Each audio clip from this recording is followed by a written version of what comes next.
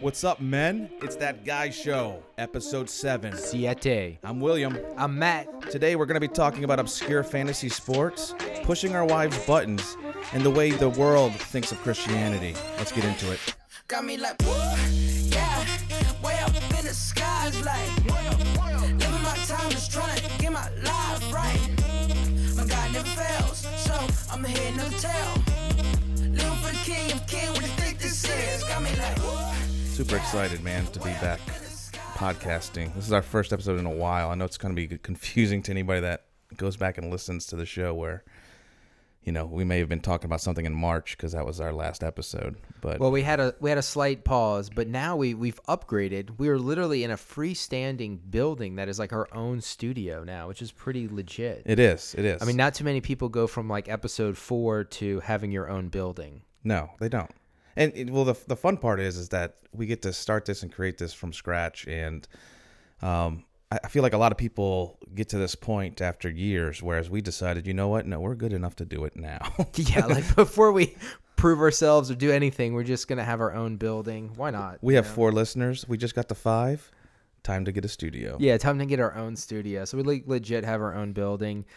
Soon to be building the set for the video to come back. But yeah, it's going to be exciting. It is exciting. So yeah, essentially, you know, we decided, my wife and I at least decided to sell our house. So we were getting the house ready, doing some renovations, and we had to take a break. And then Matt got busy doing some yearbook stuff, and then all kinds of craziness happened. Wife had some health issues and whatnot. But I feel like we're finally getting back to normal, and it's been about 6 months, it feels like, since we I like how tried to do anything. I like how Will likes to yada yada yada the fact that he did some renovations on his house, like literally did like a full Bob Vila like makeover of his house, like painted every wall, the outside, like added structural things, walls and stuff. I mean, it was like a legit overhaul of the house. I like come over, I'm like, what house is this? Like, it is a completely new house. Well, I mean, the house did sell within 3 hours of listing. I don't blame the person for buying it. pretty It's like good. a brand new house. Well, the first time that deal fell through, but then when we reposted it again, it was sold within a day. So, but we're in a new place, new studio, a lot of work to do. So we'll be bringing video back as soon as we can. If you like the video, we enjoy doing the videos, and but today is a new day. It's a new day. It's just me and you today. We had Colin on last time. That was a lot of fun. It was a lot of fun. Isn't he like the Dos Equis guy? He is. He He's really like, is. he's like, just you talking to him. Next thing you know, he's like, yeah, like when I was in Scotland, like this crazy thing happened. You're like, I know. like what, dude? I Like, used to live in the woods. I mean, Just like by yourself. Yeah. It's amazing when you have people on because it makes the show go so much smoother. I just felt like there was somebody else. I know we bounce things off of each other, but like we try and create something, and then we have regular jobs. But to have somebody come in blind that can add their 2 cents in is great. And so we're going to do more of that. I thought it went really well. That was really good. So excited for you guys to listen to it. If you're listening to this one, hopefully you've already listened to it because it'll be posted by then. But today we got some fun topics that I have been doing some research on, and it's fantasy football time. So Banana, banana. I know we're already in the middle of the season, well, in the beginning parts of the season. But I mean, do you play fantasy? Do I play fantasy? If you're asking me that question and you mean, do I kill it in fantasy football and then like could pretty much have my own podcast on fantasy football if I wanted to, then yes. Wow. Okay. I don't really play fantasy. I mean, I have played it in the past, but I just don't have time to get into it.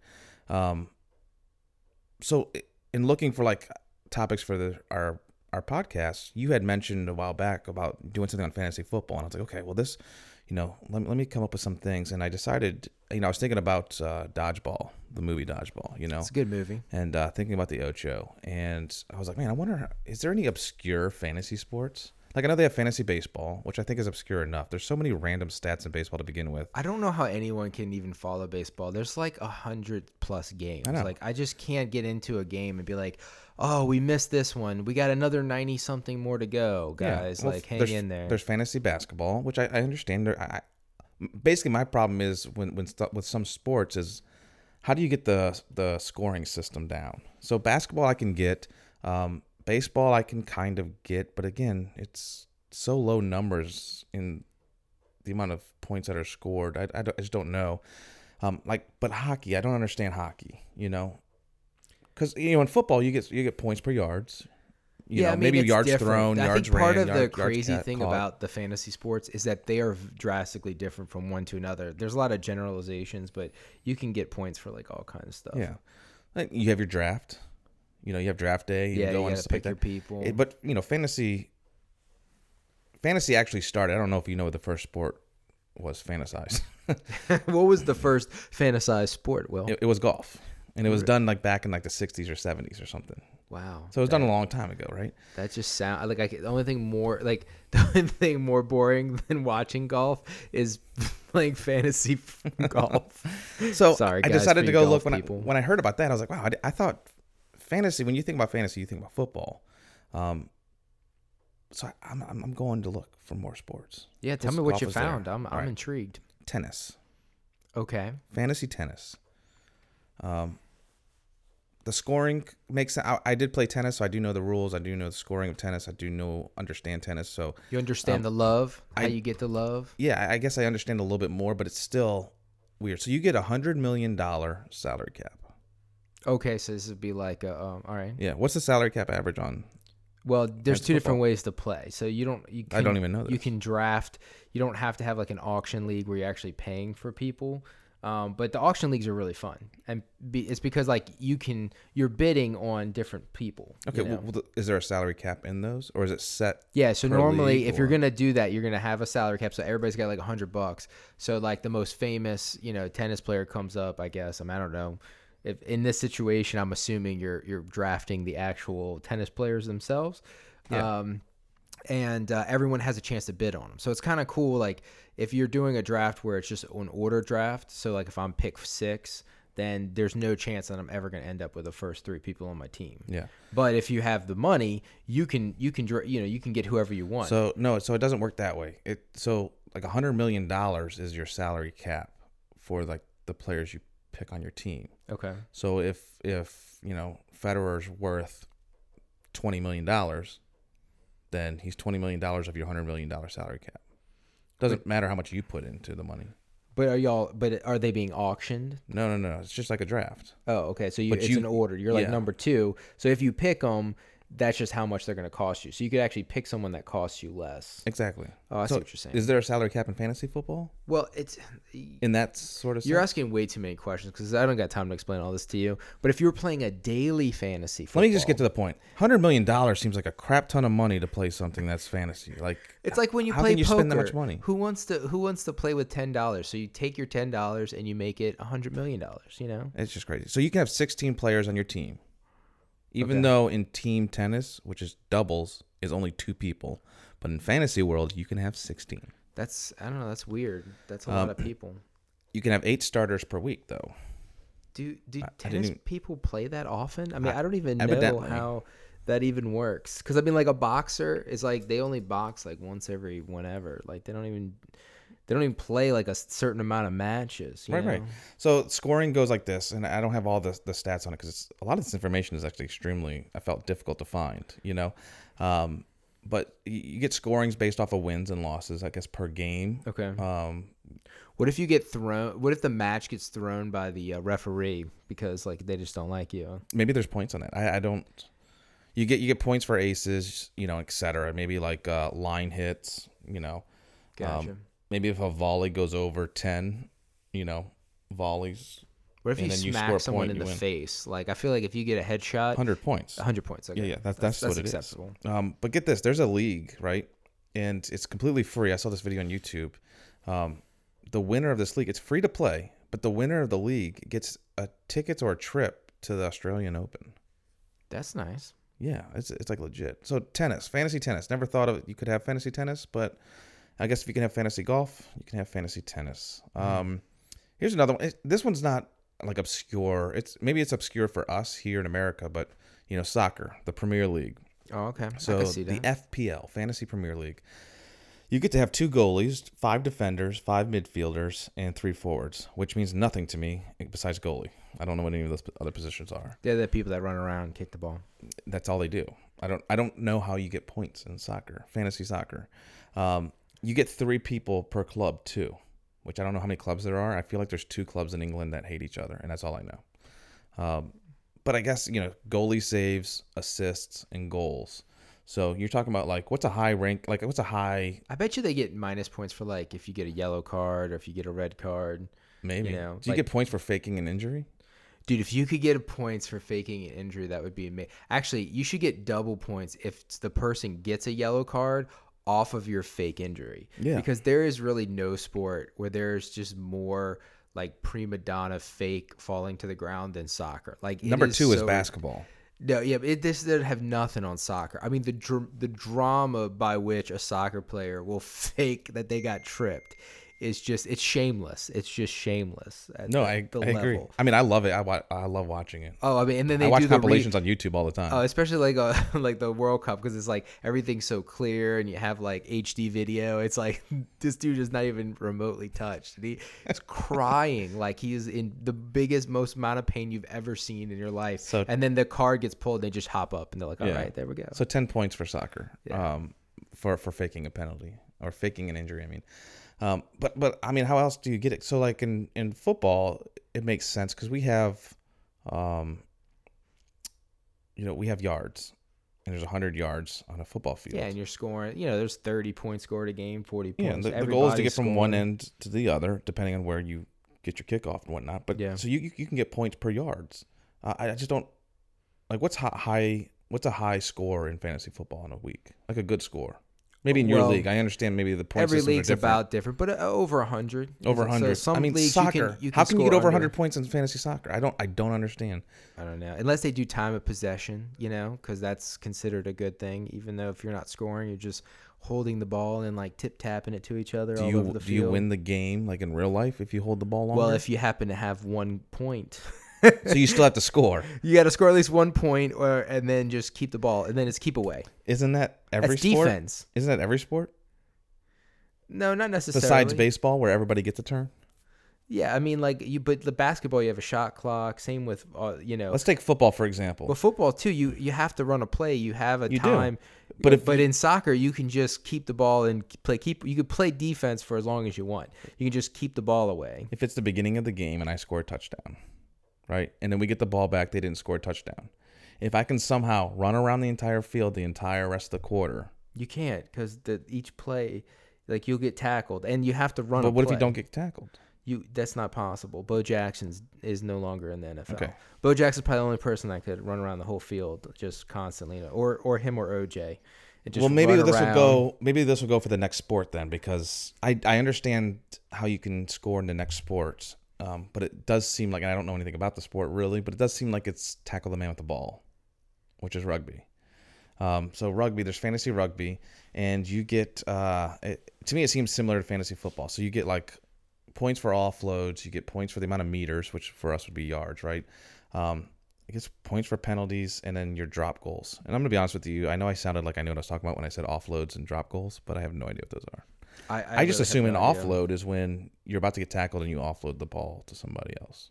I just can't get over the lack of clothing. Like I just feel like in rugby, it's like, are you all gymnasts? Are you football players? Like you should have pads on, but you're wearing like tights. Like I don't know what's going on. I don't know. I know some rugby players like actually, And then the helmet, I'm not even sure if that's doing anything. and I know a guy from my office. Actually, not from my office, but I used to work with him. But he was on the professional New Orleans team. Oh, it's like our professional hockey team we used to have. Yeah, It's but they're mean, dude. I can imagine it's a rough sport. It's a lot tougher than Yeah, football. forget all the safety standards. They're just like a bunch of dudes just. There's nothing better than going into a meeting on a Monday morning and the dude's got a black eye and a cauliflower ear, and you're like, "What happened to you?" It's like I Rugby. just do some street fighting. Rugby in New Orleans? Where do you play rugby? There's a meeting of men, but I can't tell you about it because the first rule is you can't talk about it. So, but if you want to come along, Yeah, we can rough you up. So they got rugby. All right. They're obscure because really, tennis isn't a huge thing here. Soccer's definitely not. Rugby's definitely not. But let's go a little bit more obscure. I'm going to go a little bit deeper. Badminton. I crap you not. There's that's the thing with the the little ball with the net on it. Yeah. So some of the scoring is like backhand, defense, a cross court smash, net play, etc. I feel like they're grasping at straws for these fantasies. I just don't understand how you have professional like badminton. It just doesn't seem like it seems like something like kids play. Like it's an Olympic sport. What are you talking about? That's what I'm saying. I just don't get it. I mean, table tennis, I get. Yeah. But badminton, no, I don't know. Something about it just don't seem right. Well, I'm a avid disc golfer, and you are. there is disc golf, fantasy disc golf, and so the salary cap. There's no salary cap, but when you go to pick you don't pick a team per se. You pick per week. It's basically just who do you think's going to win. You get points off of it, and they're calling that fantasy disc golf. It's in its infancy, but you get a rating, and a pro rating is, I forget the exact number, but let's say it's over 1,000 is your pro rating. Like my rating, which I do know, I think is 700s. Maybe low 800s. So the pros that are like top notch guys are in 1,000. So the top rated player in the world, I think both of them 1 and 2, I think they're 1050 players. Okay. So you have a cap of about, let's say, 10,000 rating points that you can pick from. So each week you go and pick, and as you pick your players from first place, second place, third place, and so on, you get points for. It's kind of like Powerball, right? Like if you get a number correct, regardless if it's in the right spot, you get something. Yeah. If it's in the right spot, you get more. So it's the same idea as that, but you have a certain cap. So I can't just pick the top 5 guys because I'll run up my cap. Yeah. But there's fantasy disc golf, but there's no other points for anything else. Now I played disc golf. Now I played like a ghetto form of disc golf, because we didn't have like an official field. We used to play around campus, and we would like try to like throw, we would hit certain statues, would be like a goal. Yeah. And then we broke a window, and then it got banned. We did that in college, but we played with regular frisbees. Yeah. Oh, like not with like the actual frisbees? Yeah, no one had disc golf discs when we were playing them. We just had frisbees because Ultimate Frisbee was huge at this school. Yeah, that was a big deal. So, all right, fishing, fantasy fishing. Wow. I'm not joking. The Bassmasters, fantasybassmasters, I think .com. I just don't know how you can say the word Bassmaster with a straight face. Like it's just I feel like it's something dirty. It just doesn't seem right. Like, oh, you're the Bassmaster? Like, I don't know. That's bad. So you get to pick 5 anglers for your team. I don't even know what that is. Are those the people that like give you suggestions on where to throw your? I guess I have no idea. Your pole at. You don't throw I'm poles. Like, I'm more of like a 90-degree angler. Like go 9 degrees this way. Throw it that way. I guess for how long your cast is, do you get points? I couldn't find scoring points at all, but I did see people like anglers and their points for that week or that tournament afterwards, and they're like 500-600 points. I have no idea what the point system is. I don't know if it's on how many fish you catch. What's your biggest weigh-in? Do you get low points if you have fish that you brought in that are under a certain limit? What happens if you throw like the pole behind you and then like the hook gets like caught on like your leg? Like, is that like negative points? I guess if you flip yourself into the water, -20. Oh, well, flipping yourself, you'd have to be really strong. That's my experience of fishing. It's like, oh, I'm going to throw this back and then I get caught. And actually, you taught me how to fish. You don't remember that? Yeah, I do remember that. You did. That's great. And I caught a fish. I was really excited. How big was that fish? It was at least like my head and a half. I mean, it was, oh my gosh, yeah. It was long. You have a very small head. You could eat. That fish was like 5 inches long, maybe 4. It was condensed. So it was like thick. It was so heavy. It was like a heavy fish. So it might have been like long, but it would probably weigh the same as a bass. You want to tell everybody what type of fish it was? Oh, it was I don't know. It was probably an ancestor of the bass. It was a bluegill. Oh, it was bluegill. Yeah, bluegill. They're vicious creatures. I tell you, a bluegill. If you don't hold it right, it will like jab like needles into your hand. You have to like hold it in a certain way. They're flimsy little guys. They're intense. A bluegill is about a ½ inch thick, and it's about 4 inches long. It's a colorful minnow. When you say it like that, it sounds less impressive. But I have a picture. This thing was beastly. But it was fun. And we went to like you and your wife, it's kind of sound awkward, but you and your wife were celebrating your anniversary, and then like me and my wife showed up to your at the cabin, which was awesome. Actually, we had a great time. But we saw this pole with the string on it. It was a fishing pole, but not like a traditional sense, or maybe it was traditional, I should say. And we found old, disgusting hot dogs in the fridge that were left over. Yeah. But we caught fish with them. We did. My wife actually caught 2 fish, which was a little disappointing. But anyway, because I only caught 1. But whatever. You know, it Okay. is what it is. Anyway, we digress. I have one more obscure fantasy. Okay. So calling it a sport is not the appropriate thing to do. Okay. I want you to take a guess. It's not sport, Is it? but it's fantasy. I have no idea. Is it? I mean, it's not a sport, so like, Yeah. I mean, like, what is it like? Fantasy? You know, I have no idea. Like, what would you make if you could have anything be a fantasy? If I could make my Quote-unquote own sport, but, like- fantasy sport, I would make it office fantasy, where you could have fantasy points. You like put people like your coworkers on your team, Mm-hmm. and like every time like they don't show up for work or they ask you to borrow a cell phone charger or like, you know, But that would be really good. Like in your office. Like that'd be fun. I actually want to do that at my office. Maybe I should do that. There's so many HR problems with that. I can just imagine. A lot of stereotyping. Um, But think about something that you could do like that's as obscure as it possibly could be that you could do with somebody in Nebraska. like bird watching fantasy, Maybe that's not a bad one. You're That's like- interesting there. the different types of birds. So in my research of obscure fantasy sports, I came across Fantasy Congress. Fantasy Congress. Yes. Interesting. The most recent version of Fantasy Congress begins with players drafting candidates running for office. Oh, like even So- before they get into Correct. office. Yeah, So you you're get to start with guessing- that. You're guessing who actually makes it in. Yeah. So during the election season, candidates will acquire points based on data collected on 3 categories. I'm holding 2. Only Matt can see that, but 3 categories. Here's the third finger. 1, how much money they raised. Okay.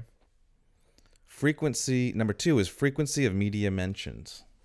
Wow. I don't know who calculates these points. Well, they have all these stats exist already, Yeah. so it's somebody's keeping track of them. and their percentage of the vote in the election. So similar to like other fantasy sports, players can be dropped or added. You can do trades, it sounds like, from your roster.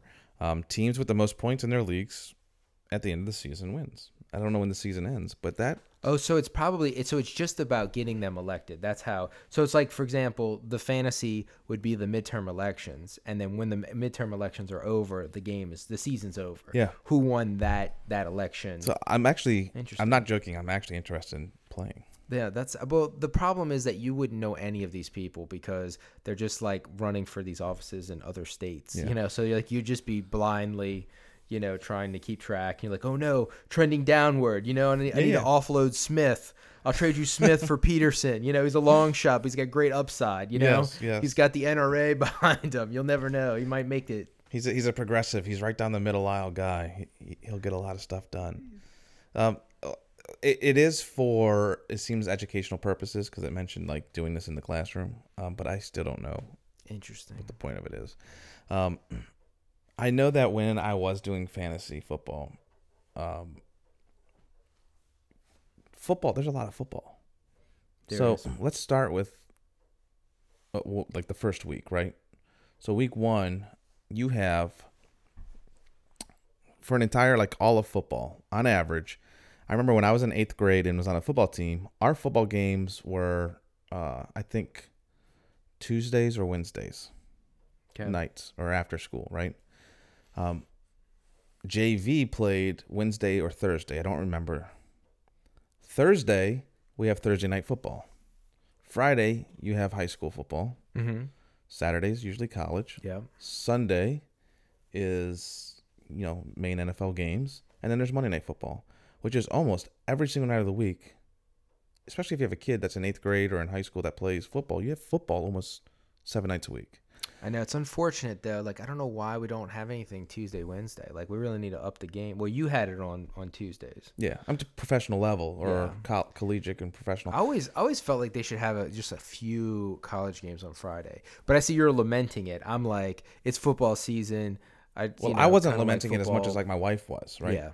This is back like when we were dating, where, Saints are doing really good, so everybody in the town's happy. Everybody's like doing, is getting involved. LSU wasn't as garbage as they are now, so everybody even more is, Whoa, man! You need to slow your roll because I know you're not watching football, but LSU is like one of the top 5 schools in the entire country. Oh, don't you shake your head at me. I'm only shaking my head. I honestly, Go Tigers! I honestly, Go Tigers! I honestly don't care about college football. I'm not originally from here, so everybody is like, "You don't like LSU?" And I'm like, "No, I'm not from here. Like, I wasn't raised to like LSU." You don't need to be raised to like LSU. They're the Tigers, dude. Sure, whatever. My point being, Go Tigers! My point being is that everybody rallied around football for a while. My wife, who's has never really been a sports fan at all, was like, "Man, you're doing too much football, and now you're doing fantasy." And so I just was thinking about all the ways that, like, anytime I would tell her, "Oh, I have to do this. It's for fantasy. Oh, I have to get my lineup in before a certain time frame," and it would just like annoy the crap out of her. And sometimes I would just kind of do it for fun, just to annoy her, to be just goofy, to kind of like push her buttons a little bit. And so I was thinking about different ways that like we can push our wives' buttons. So I don't know if any of you guys out there listen. I like messing with my wife, and I like being like, annoying her and aggravating her just to get a rise out of her, right? It's a pretty natural thing. Now, I'm always accused of being calling it the younger brother syndrome. I mean, I don't know. Are you? I'm the older brother syndrome. You're the older brother. So I always get like, oh, you're just trying to annoy me because you're a younger brother. Of course, my wife is the older sibling, so she has like older sibling, situations. Yeah. And with me, I'm the oldest, and my wife is the youngest. Yeah. So it's the opposite of you. Yeah. And she's like, you're such an oldest. Fine, that's whatever. One of my things I like to do, I'm kind of on a big kick right now with the annoyance, is like we'll be laying in bed and we're just watching TV, and I'll just grab her like by the back of the arm and I'll just bite her. But I do it like just hard enough to where it doesn't leave a mark or anything. Right, like playful biting. But just enough to where it's like she like is like, oh my gosh, that hurts so mad, like so much. What are you doing? And she gets really like pissed at me. Yeah. And I don't know why, but I love doing it. I love getting the reaction out of her. Well, yeah, it's basically just like what we used to do in. But your wife would tell you that you're being such a youngest. Right. And it's just some people say youngest, oldest. I don't know what they mean by it, because it's the same behavior both ways, but you're like, you pick on somebody. But really, we haven't really, as men, gotten that much out of just like throwing a rock at a girl we like, I mean, I have not gotten I mean, you basically just refine it a little bit, but you're basically still like, when you want to let her know you care, you just like pull her hair or something, just let her know, hey, I'm thinking about you. Do you do anything to your wife? I mean, I guess we do some of that. I guess some of that similar stuff. I mean, I annoy her in different ways. I mean, probably the thing that I do that annoys her, she says she's so annoyed by it, but in deep down she loves it, which I think is what you're going for there. Like, you're annoying her, but you're really not. Like, she really likes it, and she just pretends like it annoys her. I tell my wife that she pretends like she likes it, but I don't know if she... Yeah, I do the same thing. That's what I'm saying. But I'm like, she like still claims that she's annoyed by it, but she's not. So my example of that would be my jokes. Sometimes I just like crack the corniest jokes, and it's hard for me to even think of. I mean, I guess if you listen to the show, you know that I come out with the jokes. I can't. I don't even know where they come from. They just joke stuff. It bubbles up from the inside, and then it's gone. Like, so I don't even remember it. But the other day, I like misspelled the word fundraising, and it was like on a post, like on a, like on like a social media post. My wife points it out to me right away. Like, you misspelled fundraising. I'm like, I didn't, because I'm making the fun raise. I'm raising the fun level up in here. And just nothing, No, but she kind of like pretends. She's like, that is such a dad joke. That's her like insult. Like, it's a dad joke. And I'm like, first of all, my dad's like second funniest person in the world. First one, of course, being me. So I don't even see that as an insult. Well, okay. So another thing I do is, I know this is going to sound like really gross, but it sometimes gets like the most reaction from her is, again, if we're like, if she's standing and she's cooking, especially if she's wearing a tank top, like I'll lift her arm and like jokingly like do this big old like, and then act like I'm knocked out. Smell of the armpit. That's totally, just to give her a hard time. Yeah, that's totally normal. Everybody does that. I think don't totally feel normal. weird at all. But that's completely normal. Absolutely. But that's when I get the most reaction out of her. Yeah. And she's like, "You are the most disgusting person I've ever heard in my life." And I'm like, I just love the way you smell, baby. And then I go for a smell of the Yo, armpit. turns out that the word musk is not a word you're supposed to use. Like I told my wife once, I was like, oh, I like the way you smell. You have a good musk. And she was just like, don't ever say that word and me in the same sentence. And I'm like, okay. I'm like, I thought musk was like a good thing, you know, like everybody's got a musk, you know, it's some words people just hate. And apparently musk is one of those words. That's awesome. Well, I had to ask my wife about some of these because I was like, what do I do that like really annoys you? And then I quickly clarified and said that like is joking and fun and you know we're Not playful like with. not like the stuff that Not like I hate brightens when your you life. like never take out the garbage when I want you to and stuff like that. But another one was I restrict her, and I was like, whoa, what do you mean I restrict you? And then I understood what she meant.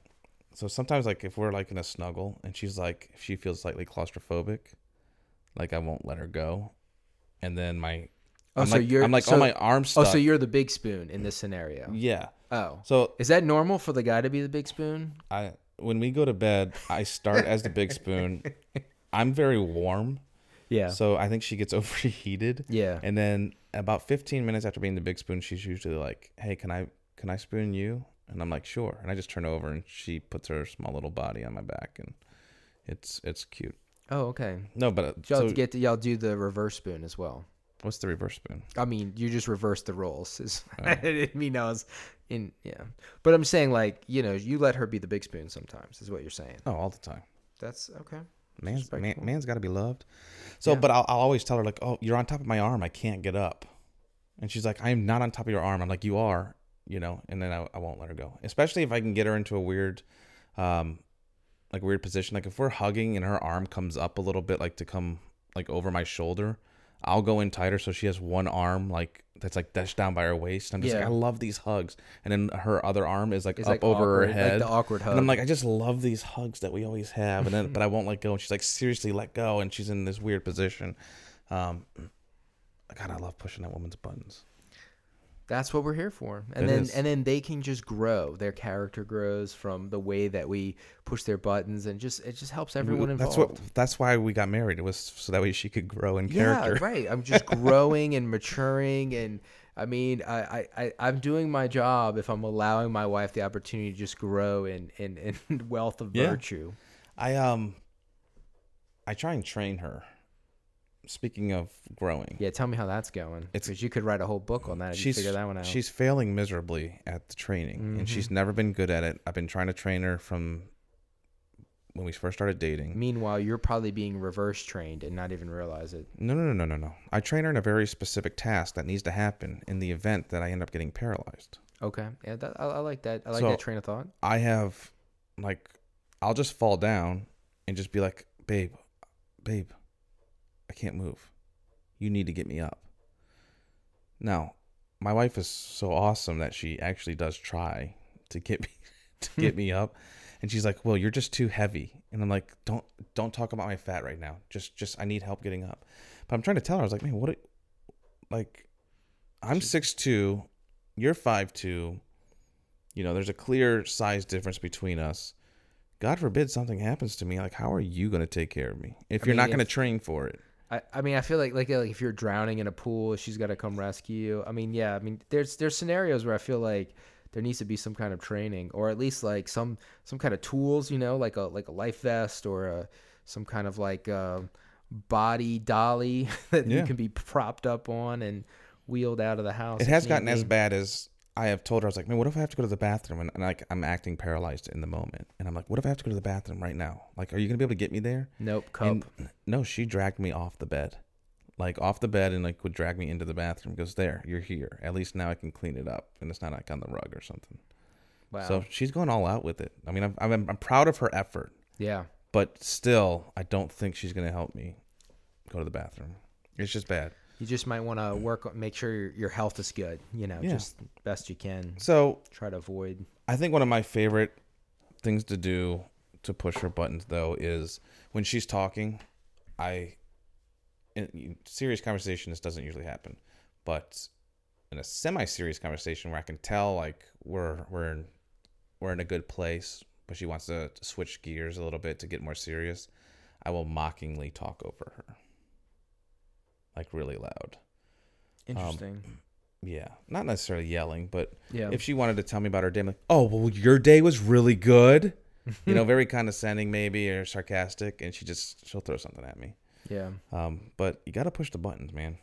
Yeah. You got to keep it fresh. I mean, if I'd leave, like, let me ask you this question. When you have let's say you have a dirty dish, where do you put dirty dishes at? Do you put them in the sink or do you put them next to the sink? Unfortunately, in my house, sometimes they just stay on the. Stay wherever you left them. Yeah, like it's my fault.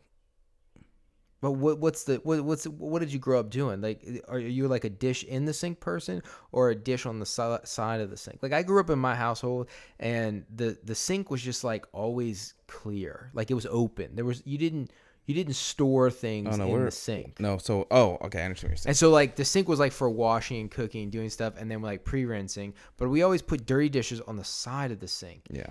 And my wife always put the dishes in the sink. And so like it has been like one of my life's journeys to try and get me to put my dishes in the sink. It's like I can't do it. Like sometimes I'm like living in like a parallel universe where like I'll be drinking coffee and then all of a sudden I notice I don't have a coffee mug in my hand and I just look across the room and there it is next to the sink. Like how did it even get there? Like all my dishes just go next to the sink. And I've tried my hardest for my wife, for love of my wife, to put dirty dishes into the sink. And I just can't do it. Like, I don't even know when it happens. Who does the dishes? My wife does the dishes. I cook. She does the dishes. We kind of have like a little thing worked so out. do you, why are you having so much trouble doing it the way she wants it? I don't know. I mean, There is a point where sometimes the dishes become impossible to really get in the sink since it's overflowing and it's more of a balancing act. And then I'll just put it on the side, which it'll push buttons no matter how you do it. But Yeah. I don't do it on purpose. It's one of those things that I do that pushes my wife's buttons that I wish I didn't do. But it's like for me too, it's like even when I drink like a cup of coffee, it's like I might have a second cup, So putting it next to the sink is like, it's dirty. Unless, like there's still an option to pull it out of retirement. But I feel like once it's in the sink, it's like you don't know what's been poured over it, what's been mixing with it. So it's like having it next to the sink. I mean, it actually has value because I will use it over again. I might have a cup of coffee later that night. I might, and then that way she has less dishes to do. So it's really, if you think about it, I'm doing her a favor by keeping dishes on the side of the sink. Yeah, I can go with that. Yeah, I wouldn't agree with me if I were you. So losing battle. No. I mean, I can because the best example I can give. First of all, I want to say I know she's gonna be mad at me for saying that. Like we just leave dishes everywhere. So before you went on like talking about the thing, I wanted to clarify that like if it's 11 o'clock at night and we end up falling asleep on the couch and just move to the bed, all the dishes will just stay in the like if we ate dinner like in the living room or whatever, they'll just stay there. And then in the morning when I go to work, I just throw them in the sink. If I even get to that point, but they'll end up in the sink. But we're in the sink people. In the sink. Got it. Now, I use a cup to fill the dog's water bowls. I don't bring each individual water bowl over. I grab one cup because the cup is big enough to do both bowls. I put the cup back, just on the side of the sink. Why? It's wet. I'm not going to dry it off and waste a paper towel or get a towel wet unnecessarily. Yeah, it's easy, reusable later. I'll just use it later. That cup is always missing. It's always being either wiped down or cleaned up or whatever. Like she thinks it's dirty. And I have said, hey, can we just leave this cup right here? It's not that big of a deal. It's off to the side. It's gone every time. So I agree with you that putting something on the side of the sink doesn't mean it's dirty. Yeah, it could be. It just means I may use this later. Yeah, like it's like it's in that limbo place, you know. But it benefits everybody to have like a middle ground. Now inside the sink, I will not use unless I clean it. Yeah, because I mean, there's so much that can get poured on there, and I mean, it's just as the person that cooks, there's a lot of things that I wash and rinse, and then you're like, yeah, that's anyway, it's bad. Yeah. So anyway, well, let's transition a little bit. Are you familiar with the band Under Oath? Well, of course I am. That's like right up your alley. Of course I am, William. I've been listening to them for quite many years now.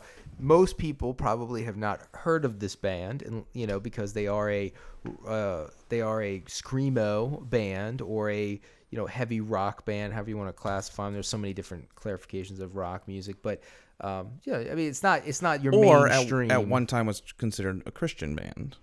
Right, and they toured with Christian artists and were under Christian labels and stuff like that, and yeah. So I came across a video of them on YouTube, and the video is just under oath, 3 thoughts on Christianity. And I was like, oh, interesting, because, I'm a fan of Aaron Gillespie. What's his last name? Oh, now you're calling me into question, because me and names, I jack up names all the time. The drummer. I call him Gillespie, but that's probably Aaron not Gillespie. how you say close. his name. All right. Well, he had his other little band. He's had many different bands. He's a fabulous musician and he artist. is. But it was a lot of God in the music. Right. Even to the point of it was almost like some worship songs. Right. He actually did a whole worship album, and he was the drummer for this rock band, created another rock band, and then did a worship stuff on the side, and did more like. Yeah, the Almost was the rock. I was trying to say, man, was it the Afters? But I know it's not the Afters. I think Afters is It another. was the Almost, yeah. Cheesy Christian band.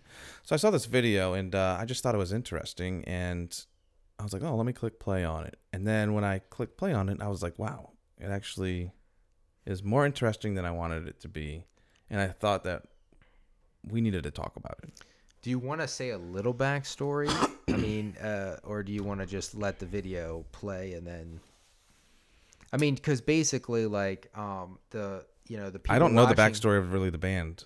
I just know who they are, and I like some songs by them. Well, I will say that I mean, obviously they broke. So Aaron Gillespie, who was the drummer, they parted ways. I don't want to say they broke up, because it just at the time it just seemed like he wanted to go do something different, and he was doing the solo stuff and whatever. And the band continued. They made a few albums, but the lead singer of that band, who is in this video, who I'm pretty sure is named Spencer, which I don't know. I didn't really plan to talk about it, so I was just like, I'm letting Will bring this stuff up, so let's hope his name's Spencer also. I'm just an idiot, like that time I said George Lucas was dead.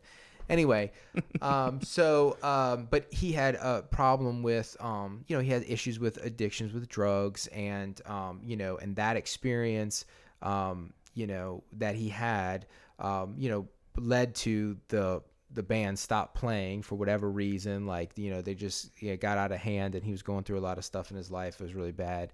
And I guess he's come out on the other side of that. He's sober, and he got back together with Aaron, and they have rekindled Under Oath, and they put out a whole new album, and made it very clear that they're no longer a Christian band. But did that mean that they were like no longer consider themselves Christian? We don't really know. And then they've had a series of these sorts of videos where we're going to hear what they're saying about Christianity, and it sounds like, at least for one of them, that's why he's no longer a Christian. I'm not going to say he's no longer a Christian, but it sounds to me like that's what he's saying. Yeah. Okay. So, well, is their new album good? Have you heard it yet? I have listened to it. There are some songs that are awesome. I like the sound of it. It's definitely a better blend, like their original was. I'd have to really read the lyrics to give you a better thing, but I did like some songs a lot. I thought it was going to be way better than it was. Like I thought it was going to. I mean, look, they made an album that was just off the chain, like, and so I thought it was going to be like their original, first 2 albums, but it just didn't hit me like that. But they think it's the best for sure. They definitely think it's the best album they ever wrote. Well, they have to, because they're trying to sell it. Yeah, so, I guess so. But and I'm not knocking them. I would think anything else trying to sell is the best. But all right, let's check it out. This video's kind of got 3 parts. It's not that long, but we're gonna break it up into 3 sections and kind of talk about both. I mean, all 3 of them separately. So, if I was still a Christian, I'd probably be dead. Christ was not a white man. He was not a Christian. He was a Jewish man. He essentially got thrown out of his hometown, and then he was murdered. Like real fringe stuff. Like everything that Christianity was built on was essentially rebellious. Somewhere along the way, modern Christianity became synonymous with being conservative. And I don't know how that really happened. It's like they're selling a product. Yeah. It's like perfection. You're looking at the really good-looking pastor with his wife and his beautiful kids, and they seem so happy. It's almost like one of those movies or TV shows where behind the curtains it's really, really ugly, but they're almost selling, if you buy into these rules and you follow this and you do what we do, you can also be like this. All right. So that was number one thought, or Yes. a series of random thoughts. It was that kind they of a series of random consider thoughts. Number one. So I'll say this: the first thing that he says in the video is, you know, I'd be dead if I was still a Christian, and I'm very sad for them that they feel that way. A lot of times, I do feel like the worldly view is, is when this is hard, I will just give up and move on to the next part of my life. You know what I mean? Yeah. I can't subscribe to that way of thinking. And that's Spencer. So Spencer starts off the video with that phrase, you know, and that's the Yeah. guy we were saying who he had dealt with a drug issue, and I think he's going to get into that more. But yeah, I mean, it's like, So they've got us hooked on this video. Like, they said something that was very not graphic, but, you know, very engaging, and you were just like, okay, I'm gonna watch this video now. I'd be dead if I was still Christian. Okay, I'll clickbait, right? I'll listen to it. Yeah. Aaron goes on and talks about, like, Jesus was not a white man. Jesus was not a Christian. You know, Jesus was Jewish. Which is like saying Buddha wasn't a Buddhist. I mean, like, it's just it's like a statement that I don't even know why you say it. Like, it's like, okay, but right. Well, yeah, I think not the world's view, but especially here in America, the American view of Christianity is very, like, generally speaking, and like he said, like, for some reason, like, somehow or another, Christianity came into, like, it's a very conservative way of thinking, which Christianity is actually not conservative whatsoever. There's conservative aspects to it, but in all honesty, it's not liberal. The church, you know, to be Christian is to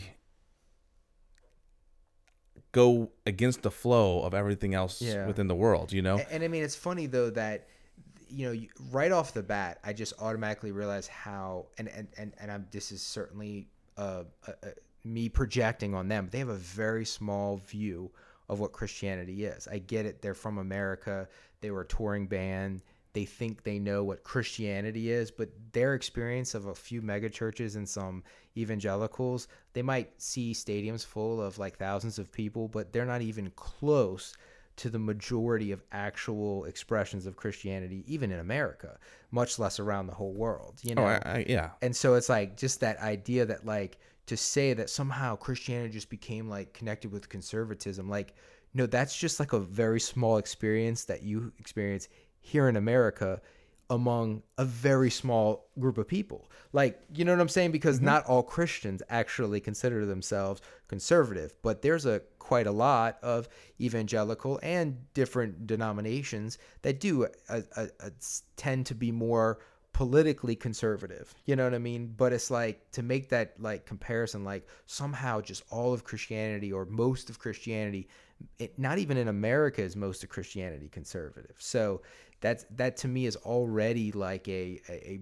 broad and just an incorrect generalization. It's not even a, you know, and so it's just like right off the bat, I realized like just, and that's probably true for everybody. Like, think about how many different churches have you ever been to? Like, how many different types of pastors have you heard preach, or different religions you actually studied? Or even if, like, let's say you were Catholic and you had 50 Catholic churches in your, you know, in your big city, how many of them you actually been to? Like, your experience of, you know, your Lutheran religion or your whatever religion can be very small to like your one little church, your two little churches. I mean, it's not your fault, but like just to recognize how limited our experience is. You know, here in New Orleans, most cities have a big old cathedral, and I remember was working the summer program at the summer camp, and we took the kids. They literally were from about 2 miles away, and we brought them to that church in Jackson Square, the famous place where Cafe Du Monde is. Mm-hmm.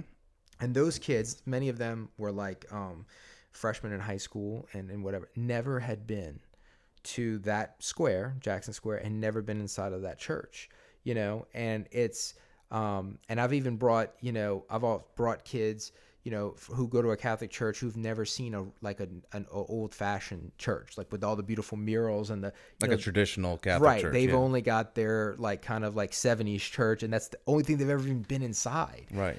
So just give you an example of how like small our view can be of something that's actually so much bigger than us. Absolutely. And this isn't a commentary on knocking Under Oath or their views, but the fact that what I have always struggled with is when you have been dead set on your Christian faith and the way you felt Christ's love come and fill your heart, to one day deny that because of humanity doesn't make sense to me. But let's not forget, and not to get overly biblical here, which we don't do on the show very often, but don't forget St. Peter, the guy who is supposed to be like numero uno of the apostles, denies Jesus, right? On the night that, Jesus is arrested in the garden, he denies Jesus and doesn't just like, oh, I don't know who that guy is, but like does it 3 times, swears a solemn oath, and like tries to prove that he's not Christian. He doesn't know Jesus, doesn't believe in him. And I realize that you're saying, well, that's different than just like leaving your faith behind. But that's like literally he denied out of his humanity, out of his fear, out of all that stuff.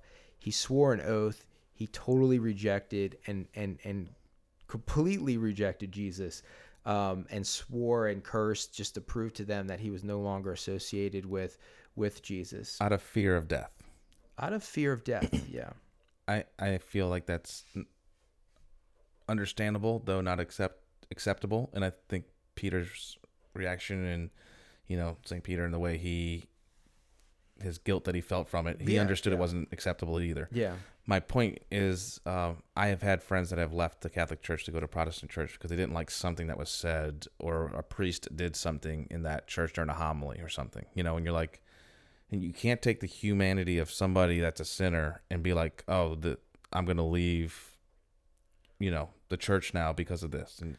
And it happens. Well, it happens a lot too. It's just like one person, and like that's what we're talking about. Like these like small concepts, like just this lady's rude to me at this church. So like, I'm going to just change what I believe. Like, you know what I mean? Like, exactly. Really, you're going to let someone that already annoys you now have so much power over your life that they'll actually like change something so important, right, or you value so much.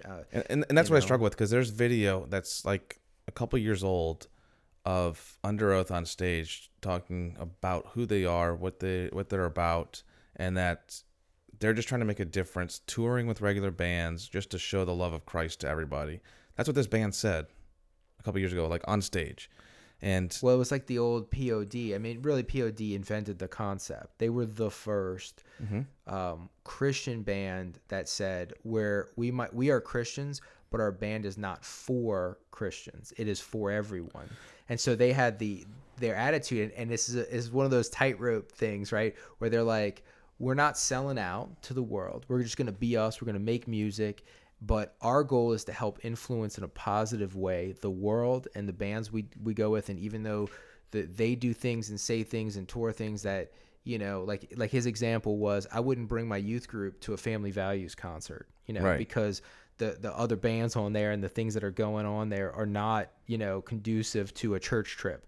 He says, but we're there and we're going to shine our light and we're going to share our experiences. And if they accept it, they accept it. If they don't, they don't.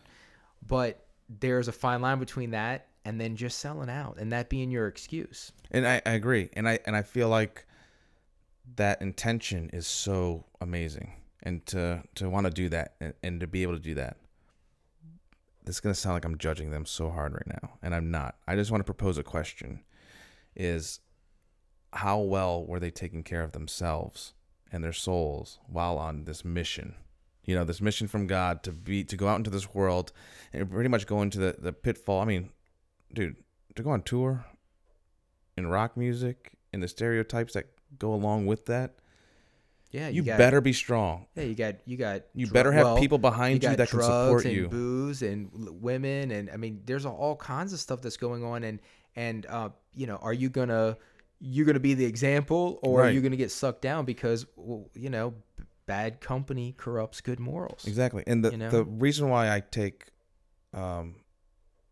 this video like seriously, and I have issues. My biggest issue with this is that there's no introspective look into themselves as to why Christianity, quote unquote, failed them. It's a point the finger outward that Christianity failed us. Right. It's a consumer thing. Like you didn't provide for me what you were offering. And that's my issues with it. So let's jump on to the second part of this video.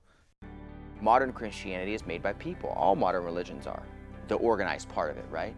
And I think when you begin to debunk the system, when you begin to ask questions, when you begin to pry the attic door open a little bit, everyone goes, whoa, whoa, whoa, whoa, whoa. And I think the reason is because it's man-made and woman-made, the only thing we have is the rules, right? You're not allowed to question. Isn't that the funny part? Exactly. You know, they tell you that, you know, if you question Christianity, that you're lost. I'll pray for you. You know, that just sounds so crazy to me. That couldn't someone be happy for you? That you want to enlighten yourself, that you want to like travel the world and have an open mind. When you believe in the rules and not the reason, then you got an issue. All right. I agree a lot with what they're saying in this section of the video, with one caveat, and that is that I don't know how many, like when they go to church and they have their pastor, if there's an issue with what the pastor's saying, who do they go to get the correct answer? Well, I think that part of the issue, maybe this, you know, it's something, you know, if you don't have a strong theological background or just a strong, like, you know, understanding, like they were saying, like, you know the reasons and you've wrestled with the reasons why you believe X, Y, and Z, then when it's questioned, you don't mind talking about it. But perhaps, you know, in their experience, you know, which I don't know all the different churches they attended or whatever, but it just sounds to me like they have, you know, like they're probably church hoppers. I mean, you know, like you go from one evangelical church to another, and you basically just you just believe whatever that pastor believes. Everybody's their own religion because you each have a Bible and you can read it, and whatever you think the Bible meant and whatever you think the Bible meant, regardless of the fact that the Bible, if you take it as a whole book, certainly does not reference that, right? It in fact references that the church has an authority, which is what is made up of people, of actual Christians, you know, and it's like if God, you know, made the church, and if Jesus made the church, and the Holy Spirit is the thing that guides the church, which is God Himself, then it's a little ridiculous to say that all religions are man-made. I mean, agree. It's almost absurd.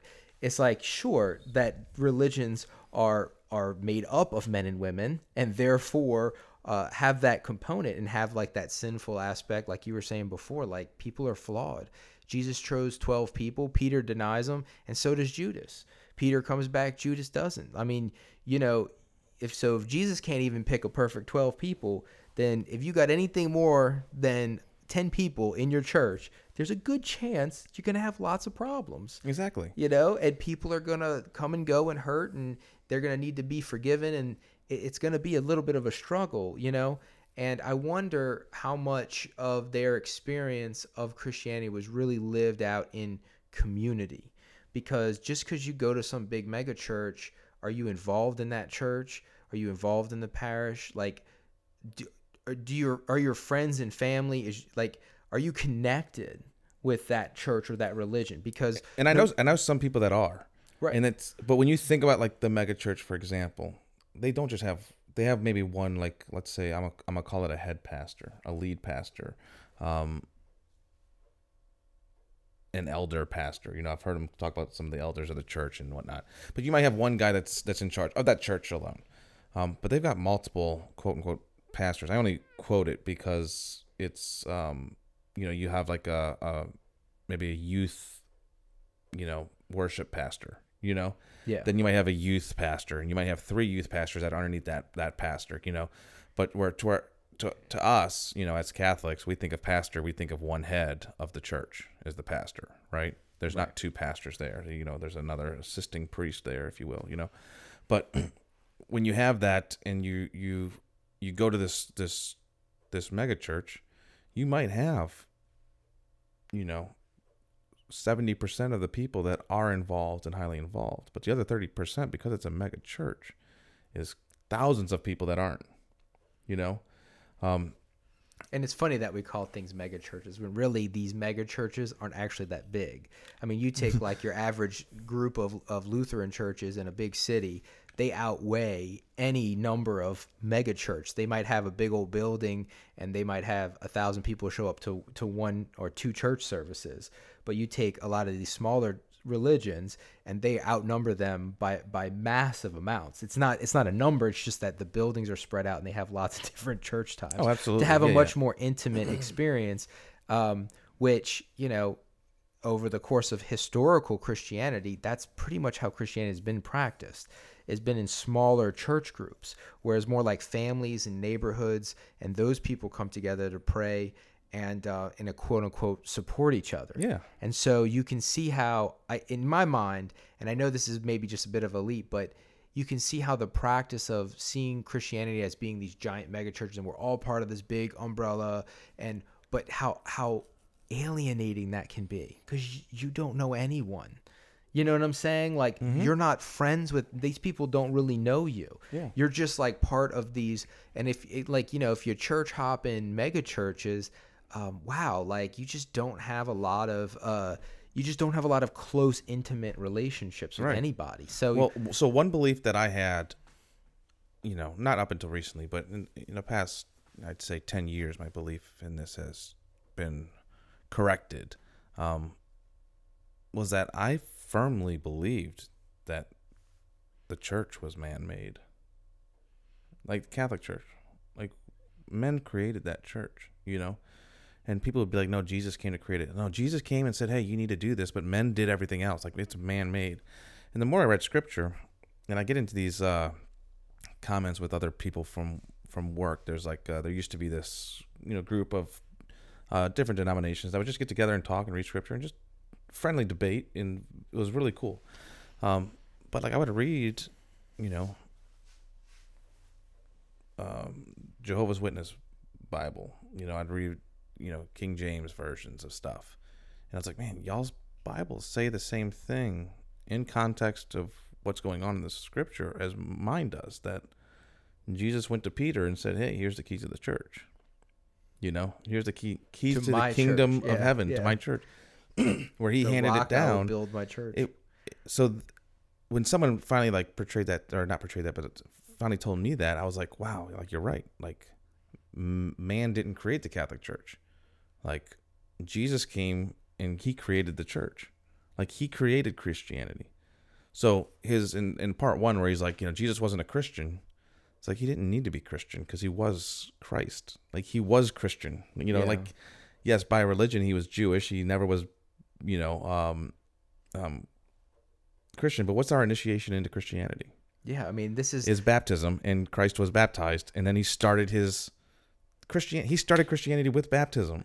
right, and it's the fulfillment of Judaism. So I mean, this is what God, I mean, at least from the Christian perspective, obviously Jews would have a little different say about this and other religions, but for Christians, it's like, this is the fulfillment. I mean, God started this whole thing with Abraham, with Moses and Noah. And, I mean, all of those people were all just leading up to what Jesus was going to do when he came, Right. to kind of help fix what was broken in humanity.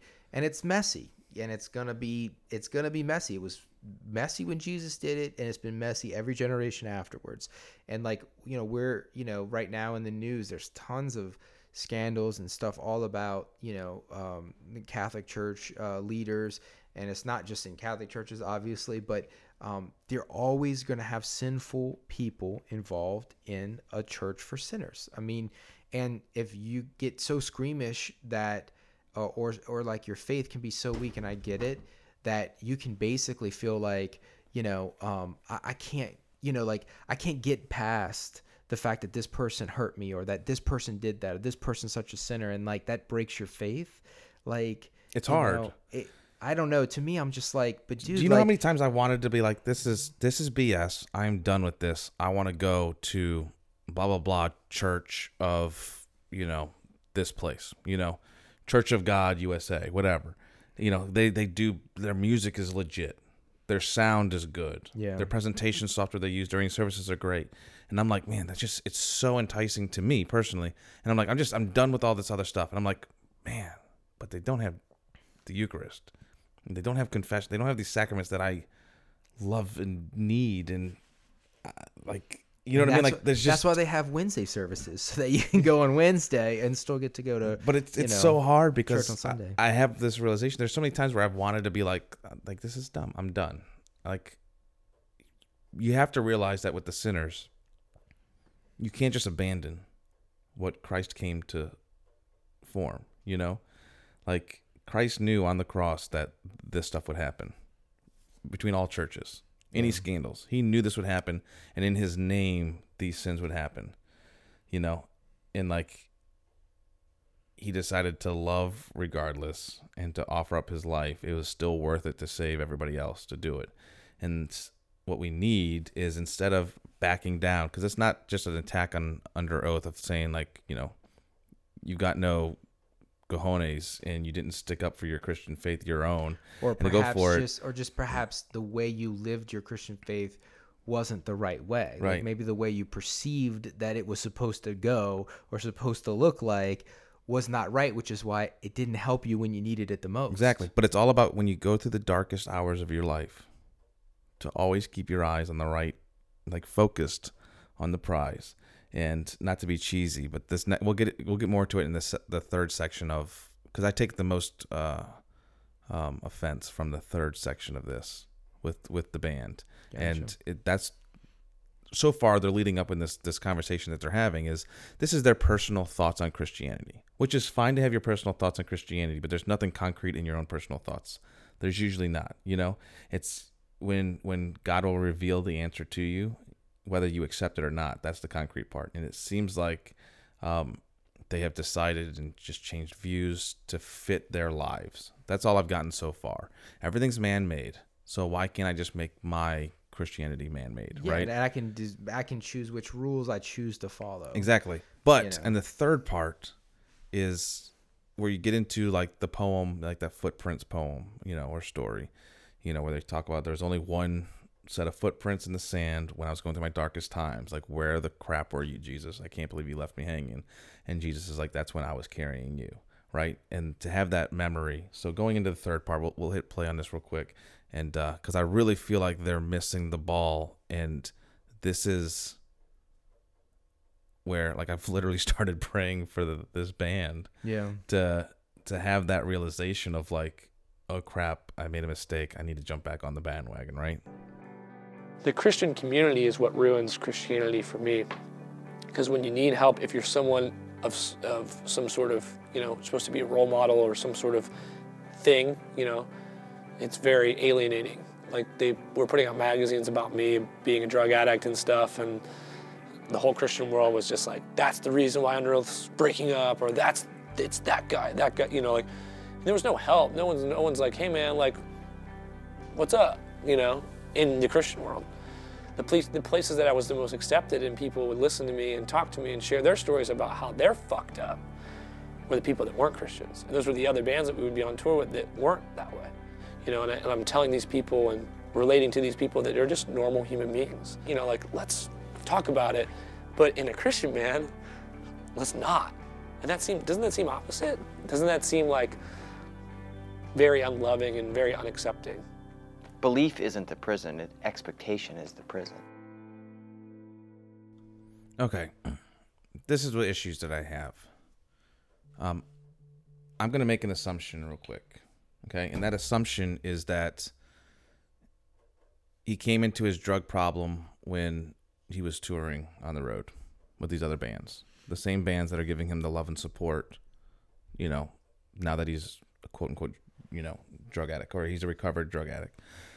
The fact that the entire Christian church left him hanging, mind-blowingly ridiculous, in my opinion. Right, because clearly that's such a small, whatever his, maybe if he even has a personal church that he goes to, if he's touring, he's not present to them, right? Because remember we said that earlier, like it just sounded from their earlier conversations that they were going to be like limited, like alienated. How alienating, like jumping from one evangelical church to another can leave you feeling, you know? Yeah. And here we are. I mean, they're a band, they're touring, so they already got that alienation. And I noticed how he said, you know, well, I need to talk about it with my band because your band, obviously, these are supposed to be your bros, and so he just doesn't have that community. Right. And like the whole Christian community, that's my problem. You know, is with the whole Christian community, and it's like I almost see this weird dichotomy where it's like I get it, like he's like, oh, these people are hypocrites because and he's so mad that people are calling him a hypocrite for having this struggle, but yet he's calling them a hypocrite for not, and that's why he's not even Christian anymore. That's why the whole problem with Christianity is the community, because they didn't do for me, and people are saying, well, you know, while at the same time saying that I'm the problem, I'm the hypocrite. Like you're all calling each other hypocrites, and this is so common. It's not just Spencer's experience. It's not just Aaron's experience. I mean, it's like people say this all the time. It's like, oh, well, you're a hypocrite. And if you're a hypocrite because you didn't help me, or you insulted me, or you weren't kind or generous to me, and so then forget you and forget this. And somehow it's like, no, dude, like we're all broken. Like it's okay if you want people to be loving and patient with your sinfulness, you have to be loving and patient with other people's sinfulness. Exactly. Well, the other thing is, like, he started this video off saying, and you know, something along the lines of like, you know, I'd be dead if I was still Christian. Like, I don't know if you have admitted to not being Christian any longer. Like, you're no longer Christian. So That's the presumption. You left your faith because of sinners, because of other people, not because of Christ did you wrong, or you have a realization that. I think he's saying drugs would have killed him if he would have stayed Christian, because the people kept judging him, kept making him go down that road where he kept using, and he wasn't getting the help, and they were basically making his life worse, not better. And it wasn't until he found help and solace in other people that weren't associated with those Christian churches and bands that were the ones that were trying to help lift him out of that situation. You know? I wish that we could go and have more context to what they're saying. I highly believe. I mean, I disbelieve that Christianity is what would have caused his death. And that's the issues I have with this video. Is instead of coming out and being like, you know what, this church gave me nothing but hell and never helped me. You know, I'm a Christian. I've listened to Under Oath for years. Not like a fan listened, but I've heard of them. I did hear about the drug stuff, and I never once in my head was like, what an idiot. Yeah, no, like I know this sounds stupid, but like, you could have called me. You know, I mean, I know he couldn't have. He doesn't know who I am, but it's like to label Christianity as a whole as the reason why you fell into drugs, or not fell into drugs, but couldn't get out of drugs because everybody judged you. I apologize. I know it's 2018 and everybody has feelings and their feelings get hurt. But buddy, like, get some thicker skin, man. Like, I'm sorry. Christianity did not do that to you. Yeah, and I mean, like, I don't know how awful these magazines were that were publishing stuff about him, but it's like, you know, I mean, I've been a fan of Under Oath for years. I saw him in New Orleans after, you know, his struggles were very well known, and I thought he was coming out of it, you know, but it's like that place was packed, and it was packed full of people that were mostly Christians. I mean, these are the people that had supported them professionally, if you will. Right. I don't know, maybe they weren't supporting them emotionally, but look, I mean, I do understand where he's coming from. The reality is that, like, our experience of all religions, you don't have to be Christian. I mean, you go to any church, it's like your experience of that is communal. That's how religion is taught and passed on. And I realize that it's so trendy, like the word religion, such a bad word, but it's just silly to me because I recognize the fact that you do something twice and it's a religion. I mean, you know, it's like, you know, you meet and you have church and somebody gives us a homily or preaches. You do that twice in a row. You've by definition have a religion. Okay, you've done something twice. Yes. You know, it's like it's just the way you express your particular religious beliefs, the way you pray, the way you act it out, whatever rules and systems you follow, or beliefs you have about God is part of your religion. Yeah. Okay, so to have a spirituality, so to say, without a religion is just complete chaos, because you could never assert anything that's true that you should do.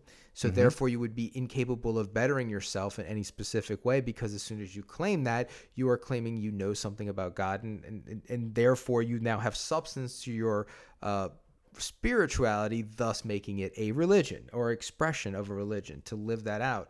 So it's just ridiculous to say like, oh, I love the Jesus, but I just don't love the religion stuff. That's all garbage. It's like, there's no difference. I mean, you know what I mean? Like, Jesus is the one that instituted the Last Supper. Jesus is the one that gave us the Beatitudes and raised the bar and took all of the 10 commandments and made them 4 times harder to follow. Thank you, Jesus. Like, as if it wasn't more difficult enough to just try to avoid the 10 commandments. You gave us a whole buttload of other stuff to do on top of it. And you made the 10 commandments twice as hard, because not only do I not have to kill you, I'm supposed to not even like hate you. Like, I mean, come on, man. At least let me hate you secretly in my heart. Give me something. But it's like, it's such a farce to try to separate religion and spirituality from Jesus, like, or any religion.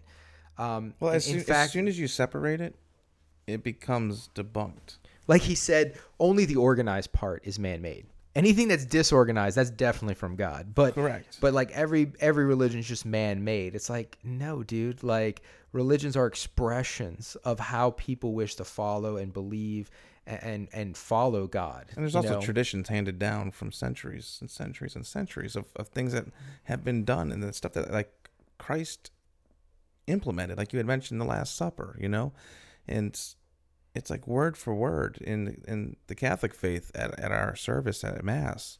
It's almost word for word from Scripture. What Christ said is what happens at Mass, and where we get our communion and Eucharist from. And it blows my mind that that is man-made. I mean, I guess it is man-made. I mean, God was man. It's man I mean, Jesus was man. It's man passed down. Yeah, Jesus was a man too. So yeah. But I mean, it's just this idea that you can somehow, and it really comes down to the morality, right, of it all. Because it's like, oh, well, these rules, now you have to follow these rules. And it's like, honestly, like, to the person who is in a relationship with Jesus, who wants to know God, or whatever religion, when you deeply love, God and your spirituality, and you're seeking to do what is good and true, the things aren't longer rules. They're like, they're blessings, they're guidelines. They might be rules, but they're the things that you look forward to do because they're helpful. They'll save you. Like, you know what I mean? Like you shouldn't drag in your feet to go to the synagogue every week, or to go to your church because like, oh, I just got to follow these rules. And it's like, this is the thing that gives you life, that helps you live your life to the fullest. And so it's like, these are the things that are supposed to build you up, not tear you down. And so I don't know, you just see you can just see it's such a convenient excuse to just be like, oh, well, now I don't have to follow any rules. I can be my own church, my own pope, my own pastor. And, like, I just make up what I want to believe at the time. And I get to choose which rules I want to follow, opposed to just being like, I want to choose the person I want to follow. And when I fall short, I'll be like Peter, because as much as I screw up and I fail at things, it's like, you can always go back. And Jesus did preach mercy. Jesus did preach, I mean, they talk about like acceptance, I don't know if I would call Jesus an accepting person, but he was certainly a forgiving person. I'd give Jesus absolutely that. Forgiving. And it's just like, I guess for me, I think the heart of this is just that, like, when scandals happen, I look to say, what's my real experience of this situation? And if your experience of your religion or whatever is shallow, then one person fails you, then your whole faith can fail you. Right. And I bet you, and no matter what church you belong to, if you're intimately involved in it, you're going to see the good and the bad. And the good will outweigh the bad. And when scandals happen and drama hits, you're going to be able to separate the good from the bad, and you're not going to just lose your faith because one pastor, or you grew up in a household and your parents were, hypocrites and doing two different things, and and then you move out the house, you're like, oh, I'm never practicing that religion again. You could easily be like, I'm going to practice that religion properly when I leave my house. Agree. Yes, you know what absolutely. I mean? And not just throw the quote unquote baby out with the bathwater. Right. So, under oath, do you ever listen to this and you hear this? I would like to formally invite you to chat with us, to be hugged, to be hugged, to be loved, and to tell you that we really do. We love you and we respect your opinions and feelings. And honestly, I like having those conversations with people. I know we're very opinionated about it, but that's just because I've had the benefit of being in tight knit communities. Correct. Yeah. And seeing religion done well, and how beautiful that can be. And I recognize how alienating it can feel to just not have ever experienced that. So, in no way, shape, or form was this meant to be judgmental, though I know it can come across that way, and parts of it maybe were and was a little bit harsh, but we do want to say that we love the stuff you guys are doing, and we hope you keep it up, and so, come on home, come back to the faith. Your inspiration and the power that you guys had to be able to captivate a crowd and to bring the voice of God with you through your music is very powerful, and it would be missed if it doesn't come back. So on that note, Matt, thank you. We got through episode 7. A little heavy, a lot of Christian and theological stuff going on there, but hey, it happens, man. And sometimes you got to get heavy. I'm excited for us to get back in the swing of things. This was a little bit harder to try and jump back into, and it just goes to show how much of a challenge it is to continue to do these, and how much I'm actually excited for that challenge. So yeah. I'm excited for our next show, guys. This was episode 7. Check us out on all of the social medias. We're on Instagram and Twitter and Facebook. So check us out, and thank you guys for listening. I'm William. I'm Matt. And this is That Guy Show. Peace.